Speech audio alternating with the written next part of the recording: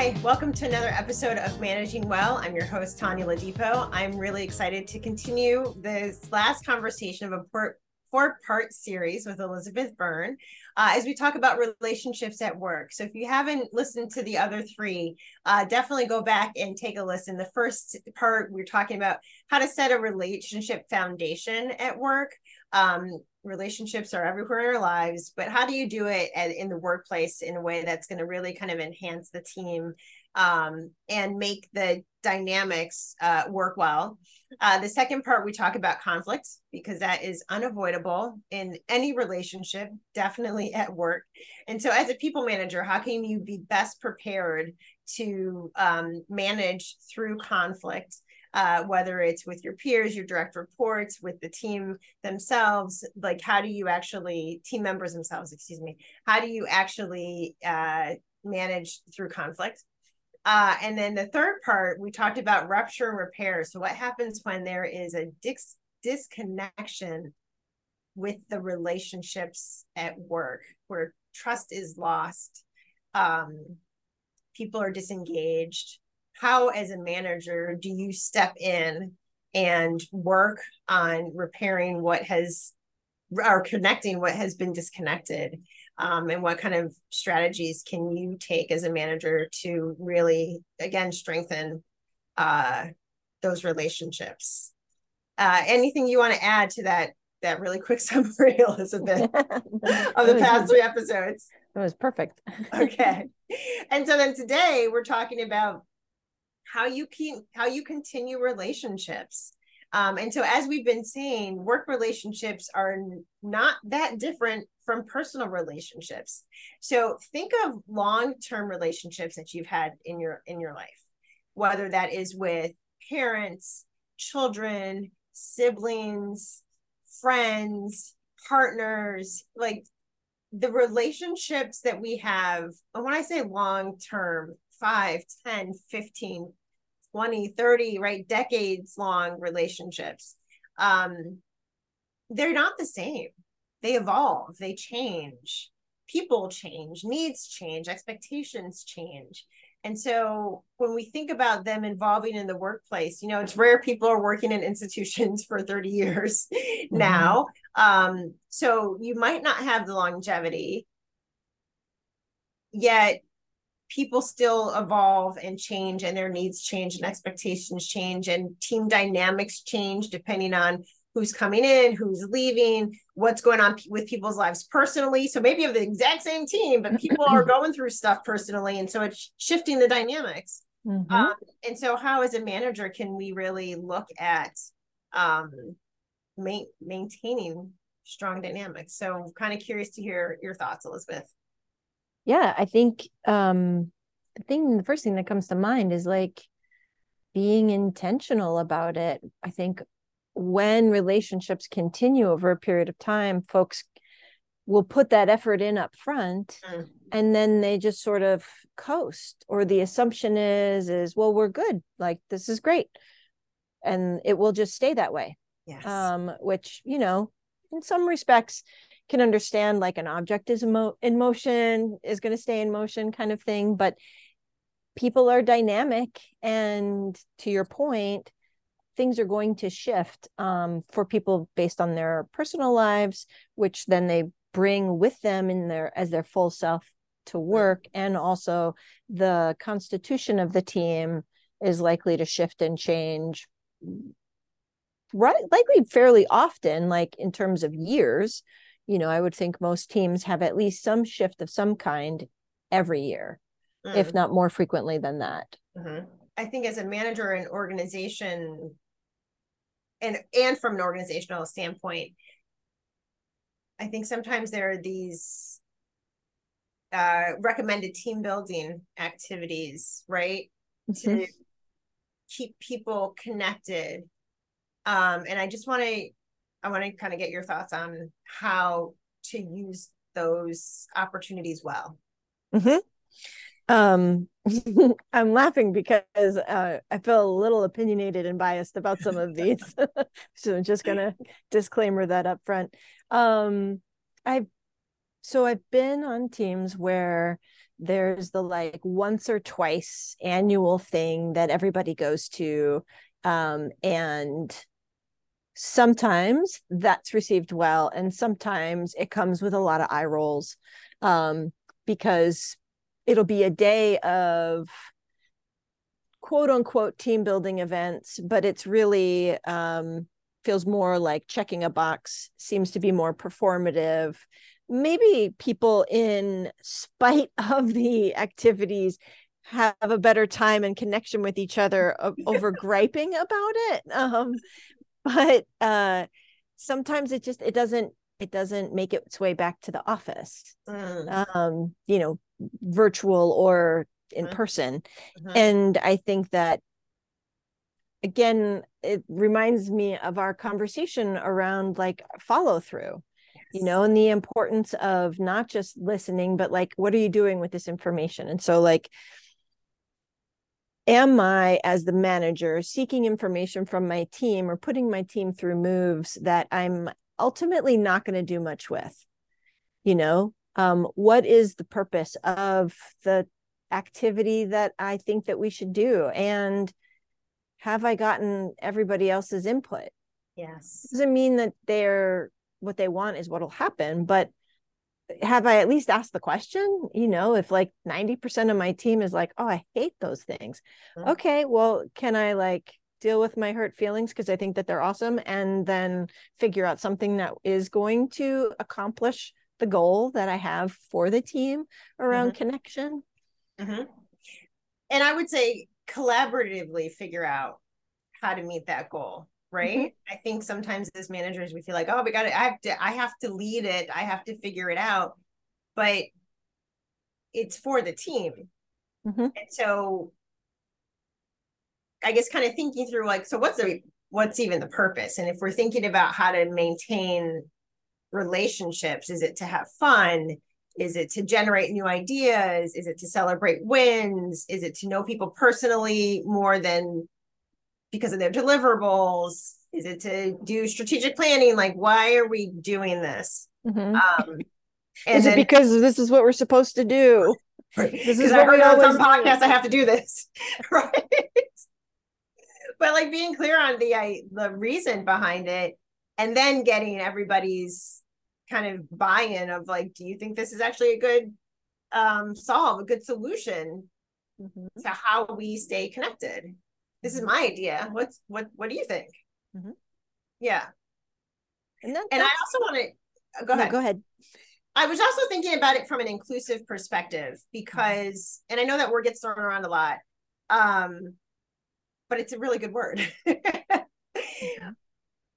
Because inclusion, an inclusive perspective, means hearing all perspectives. So not just Tanya's perspective, but everybody's perspective on the team when it's going to impact everybody. Now, Tanya will make the decision, right? So kind of being clear about that, like I'm getting input, I will make the final decision. But I truly am wanting to hear what you think we should do, and let's have a conversation about it. When the truth is you're going to listen.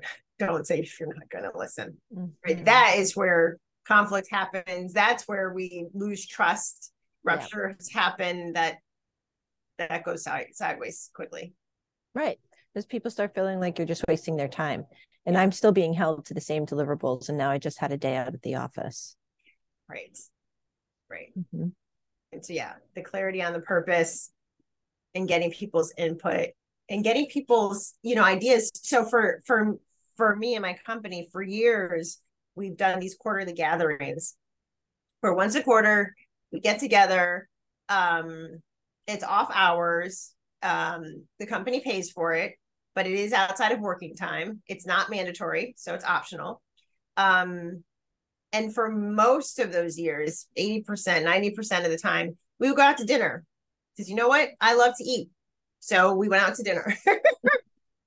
And I started to hear like, well, could we do something else? Can we not just go out to dinner?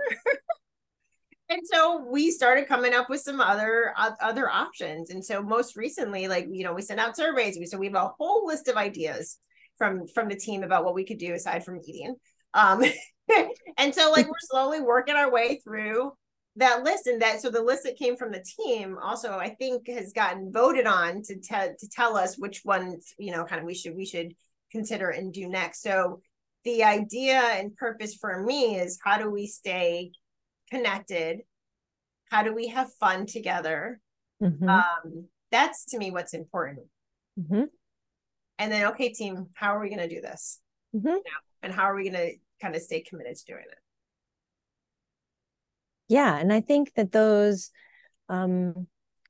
regularly paced opportunities are important, because that also shows commitment, that this is an important value, that this isn't just because it's extra money at the end of the fiscal year, that it actually has a purpose and a reason that is relatable, that folks can understand and then choose how they want to engage. Yeah. When you were saying about inclusion, it made me think too about things happening during work hours or outside of work hours, and how that can impact folks. You know, whether they have other jobs, whether they're caring for children or elderly parents or other family members, whether they have a beautifully active social life, right? Like, for all sorts of reasons, people might not be that accessible or interested in spending even more time with their colleagues. And so having a blend, having a mix, so that there are also during the day activities for like getting to know one another or coming together around a problem, you know, and strategizing as a team and figuring out, you know, what ways do we work best. I will say that is one of the most useful team building kind of activities I got to experience once. Really helped figure out what are the strengths, right? Like, so for example, the example I'm thinking of is like, you'll always have some people on the team that hate making phone calls, and you'll have some people on the team where it's not a big deal at all. They don't mind, they actually enjoy it, maybe, or maybe they at least don't hate it. And so being able to play to people's strengths, right? Like, maybe the person that doesn't mind making the phone calls hates having to update the team's calendar. Okay, so like looking at it as a way of sort of trading out some tasks that are, you know, pretty accessible across the team. It's not a specialized service, you know, that requires specific training for, so that there is a way to make the day and the routine tasks a bit more enjoyable. I like that. And it makes the day more enjoyable. It makes the team work better, and it gives people a chance to know each other a little bit more, still in the professional like setting. Right.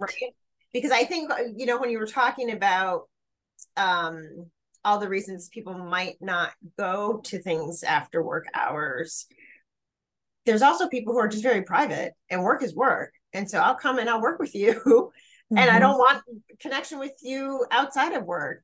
And that's just factual. That's not that. There's no right or wrong with that. Right. But I think understanding not everybody, when we say get to know people more, I think I want to kind of clarify that, because we are talking about the workplace. And so getting to know people more on a human level and a personal connection does not mean knowing all of their private thoughts, does not mean knowing all of their relationships. It means knowing as much of them as they choose to share with you, to make working together a better experience. And everybody has different levels of their comfort in sharing, which does not necessarily equate to their commitment level to the job or organization. Yes. I'm so glad that you said that, because, you know, one of the things that can happen, like any given Monday, right? Somebody might say, "Oh, how was your weekend?" And you have some people who, I hope you're sitting down because you're going to hear every detail, right? And you have some people who are like, "Oh, it was good. Thanks for asking. How was yours?" Yep. And sometimes people can, if they are, they feel more comfortable knowing more details, they can think like, "Oh, you're so aloof." Right? Like, how come I don't even know you? Like, what do you mean you don't know me? I'm here 40 hours plus a week. You know how I show up to meetings. You know how I respond, how I communicate, how I do my work. Mm-hmm. Am I How I ask for help reliable? or don't. Yes. Right. You know what you need to know about me for me to do my job. Mm-hmm. Yeah, I know. I'm glad. I know. Actually, I was going to say this is a little off topic, but it's actually not, right? Because it's about maintaining and strengthening the relationships you have at Mm-hmm. work, which also means knowing people's individual boundaries. Yes. You can have a strong relationship with somebody you only see at work Mm-hmm. and you don't know their family lives and you could have a great working relationship that has longevity to it. Mm-hmm. I think as long as there is mutual respect Mm-hmm. for how people choose to share their personal selves at work. Mm-hmm. And I think sometimes what I've heard a lot in organizations is if a company culture or a team culture is one way where they share a lot of information and then somebody comes in and doesn't share a lot of personal information, to your point, they're aloof, they're not a team player, they're just doing things in a way that works for them that is not negatively impacting their deliverables. So, like, perhaps the team needs to, and we talked about this in an earlier episode, the team needs to perhaps consider what they identify as quote unquote normal, Yes. which is actually normal for them, but not normal for everyone. Here's the inclusion piece. And so, how do you make space for other ways that are just as normal and valid that you perhaps have overlooked? Mm-hmm. That are perhaps just different from what you've experienced thus far. Yes. I'm coming back to the importance of kind of checking in with people over time because I think we get complacent. And I'm thinking Mm-hmm. about this at work. I'm also thinking about it personally. Like we've been in friendship for however many years, things are fine. Mm-hmm. I actually had a friend I've been friends with for many, many years. We had a conversation and there was no tension. It just, they were sharing information that I didn't like, but it was fact. And so, okay. And we kind of said it in the moment, like, no, I don't love this, but I understand it. So, okay. Um, and what kind of, I paused in a great way was like a week or two, she circled back and said, "Hey, I just wanted to check in about that conversation and how that is sitting with you." Mm-hmm. Um, and so just kind of the idea of like, yeah, sometimes even when things are great, just like, hey, we've been doing this work relationship for 18 months. I'm loving it, but I wanted to check in with you, Mm-hmm. see what's working for you and what could be different and better. Mm-hmm. I really appreciate that because it makes me think about how the quality of how attentive we're able to be as managers can shift day to day, season to season. And so having that kind of check in of like, are you feeling supported by Mm, me? Do you feel like you have a clear understanding of what's expected of you? How is this going? What could make this better? mhm. And then talking it through. I think there's from a systems perspective, I think that's sort of part of the role that the annual review or the semi-annual Yes. review is supposed to have.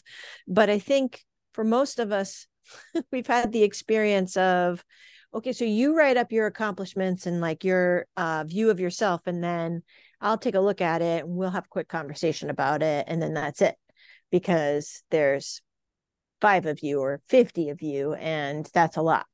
And then nothing necessarily, it's more of like, do you get an increase or not?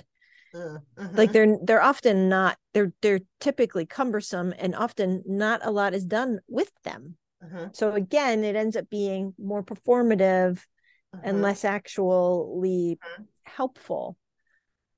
But so figuring out other ways of how am I having these conversations with colleagues on a regular basis, and, you know, talking with people who maybe are not my immediate directs. True. Because that review only allows for that. And I mean, I'm just thinking about team building. Like the reviews don't necessarily really do much with that unless you offer an opportunity of like shout outs afterwards, right? Yeah. Like, yeah. I mean, that's one of the things that you do so well, is the regular shout outs amongst your team. That's a really wonderful opportunity. Thanks. You know, for people to be able to acknowledge one another and to have that as part of the culture of, we catch each other being good, you know, or doing good or having good impact. No, I thank you. Thank you. And I appreciate the point of ways to do it kind of big and small. So there are the events you can have after work or during working hours, emails that you can send, and ways you can weave it into meeting agendas of maintaining connection. Which like that could be a point of shout out, like once a month, like everybody takes turns saying something they're grateful for from another person. And as a manager, that you make sure you already have your lists that you can say about everybody so that everybody's going to get a praise, a point of praise, a praise report. That there's a lot of ways to kind of weave it in. And I think the manager is ultimately responsible for driving it, I think, and starting it and continuing it, right? But they're not the only one. I think there's shared responsibility, even though it ultimately lands with the manager to ensure that it's happening. Yeah, you can have core components that are solely the manager's responsibility, and then you can have like additional opportunities that maybe other team members are driving and the manager supports. Yeah. You know, whether that's something that's happening during a lunch hour, or there's, you know, is there a book club or a film club or, you know, conversation groups. I know that we've, you know, a lot of folks have made space to have like a journal articles to read and then talk through, you know, areas of growth, and that can be aligned with the organization's values. And it can also just be like points of interest, because there's often a lot of other overlap that colleagues might have, because you're all drawn to this work or this like industry. Sometimes there's other things that are also in common with people that then can strengthen the connections and relationships. You're absolutely right. I was just thinking, I know I have a friend who they go walking at their workplace. It's like Wednesday at noon walk hour. So whoever wants to like join, they meet outside and then they just kind of walk the campus. Like that's it. And they do it for 20 minutes. There's all these like big and small ways, I think, to maintain connection, deepen connection, grow connection in a way that I think can meet various needs. When I say various needs, comfort levels that can meet various comfort levels for the people on the team. So, you know, one thing I think as I'm wrapping this up and thinking of the kind of what's coming to me as the most important takeaways, I'll be curious if you want to add any. um, is knowing the purpose of the gathering or team building, like being really clear on what that is. Actually, I want to pause myself before I kind of summarize what I'm thinking.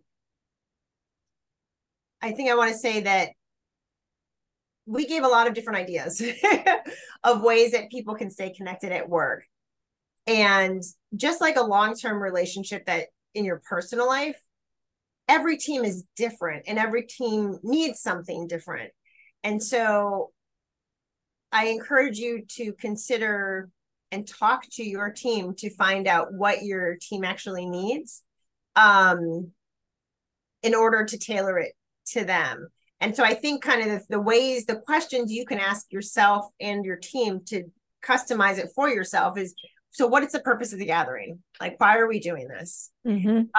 What is the frequency that we're going to have for the gathering? Is it going to be quarterly? Is it going to be monthly? Is it going to be weekly? Because it's an email. Like what is it?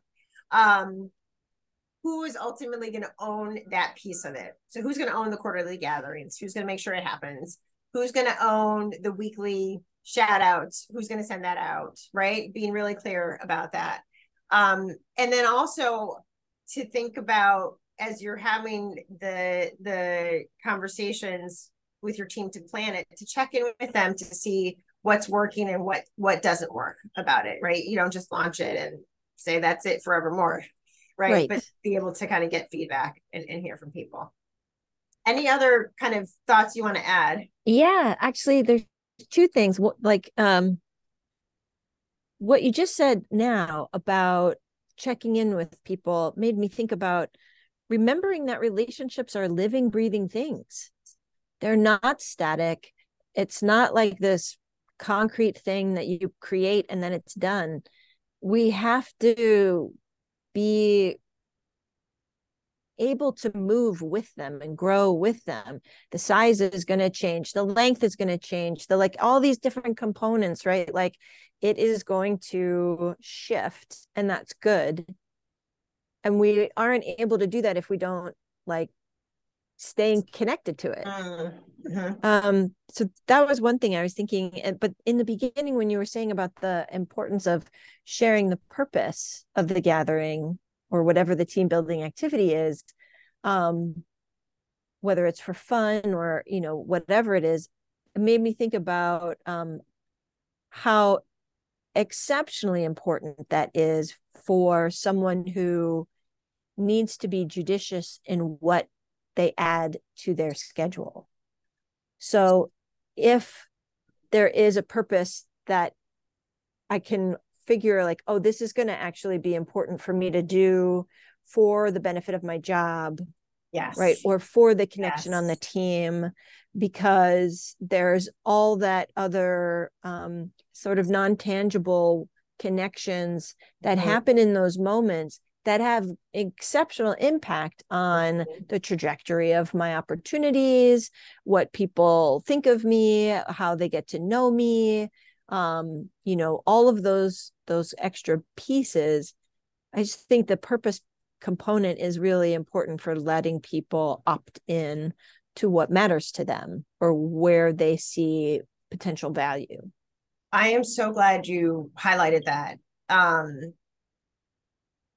And also tying in your point earlier about having activities that are during work time as well as off hours, because people who cannot go to off hour events for a variety of reasons, if that's the only time they're going to make these connections, it's going to negatively impact their career, right? And then they're going to be seen, perhaps very unfairly, as not being a team player when perhaps people aren't considering full lives and responsibilities. So yes, I appreciate that. And it kind of ties in everything we've been talking about this whole series, the transparency from a manager's perspective of communicating what is happening, the intention behind doing certain things, so that people can then make informed decisions themselves about what their next step is. I think too, especially given how there's constriction periodically across different industries, where things that were possible one year might not be possible the next year. Often managers might have some heads up awareness of that. And so, like, what it makes me think of is like, this is the last rest stop for 50 miles, like to be able to say like, okay, like, just want you to know, like, we have this one planned, it's already booked and scheduled, but, there's some shifts, happening that we might not be able to do this again for a long time or for several months. Maybe it's because of just the intensity of the projects that are coming in or what have you. So that people can then also like, well, maybe I'll make sure that I go to this one. Right. Mm-hmm. That's great. Thank you. I think this has been a great conversation and series. And I'm last thing I'm coming back, the use of the word, the phrase informed and consent. You actually said that. And so I just kind of want to use it again to wrap us up, that when I think managers can be as transparent as possible, even if it's saying, I don't have all the information, or I can't share all this information with you. But when managers can be as transparent as possible, and then they're accountable to themselves and their team, that's where the informed consent, where the team member can make better decisions for themselves. And you as a manager can have that conversation with them so that you can make better decisions for that team member's career trajectory and also for the team. And so again, I think it all boils down to strong communication, mm-hmm. vulnerability as a manager, to be transparent, to have hard conversations, and to be accountable. So I'll be so curious to hear from people who've listened to this episode or all of the entire, series about relationships at work. What resonates for you, what you want to hear more of, what do you have questions about? But really want to have a conversation with everybody about how we can manage well and what strategies we actually need to put in place for ourselves to do that on an ongoing basis. So thank you all for listening or watching. And Elizabeth, I am so, so grateful for you to continue to share your expertise with us. So thank you. Well, thanks so much. Appreciate it. It's been such a pleasure.